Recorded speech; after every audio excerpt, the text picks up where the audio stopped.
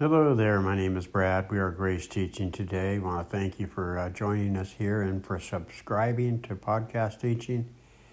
We look to you as the most important person here because without you we cannot teach. We learn so we can teach, and we teach so we can learn. Let me ask you a question. Have you embraced your weakness? That's right. Have you embraced it? You know, I've decided to just embrace my weaknesses and actually boast about the things that show my weaknesses. In most cases in the world, people are boasting about their strengths and how good they are and how strong they are. And, you know, it's the opposite of humble. Pride is actually thinking more of yourself than you ought. And humble, of course, is boasting about the things that show your weaknesses. 2 Corinthians 11:30, Paul writes to the Corinthians of all people. Remember the Corinthians, they were having a difficult time walking out their identity in Christ.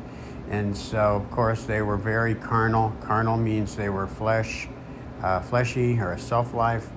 And they were entangled in all kinds of addictions and sins still.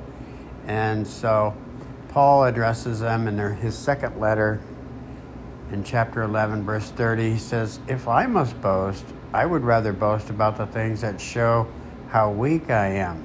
You notice how he does that? Because he's not saying that he's got it all together and you guys need to shape up and get like me. No, instead he's given them an example of what they ought to do as well.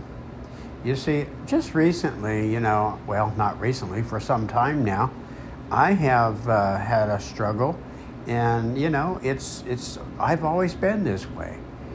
I'm slow. I operate a little bit slow.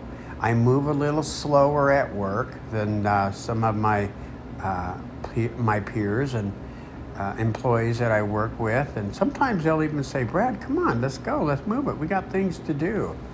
You got to move faster. And, I tell them this. I say, if I was an animal, do you know what animal I would be? And they say, what? And I say, I would probably be the sloth. You know the sloth, it's the slowest moving animal in the world. It's even slower than the turtle. And they just get a kick out of that. Are you embracing your weaknesses?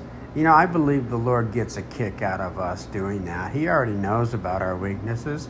And if we own up to them, that's where we want to be. We want to remember that there are no strong men. There are only weak men who have a strong God.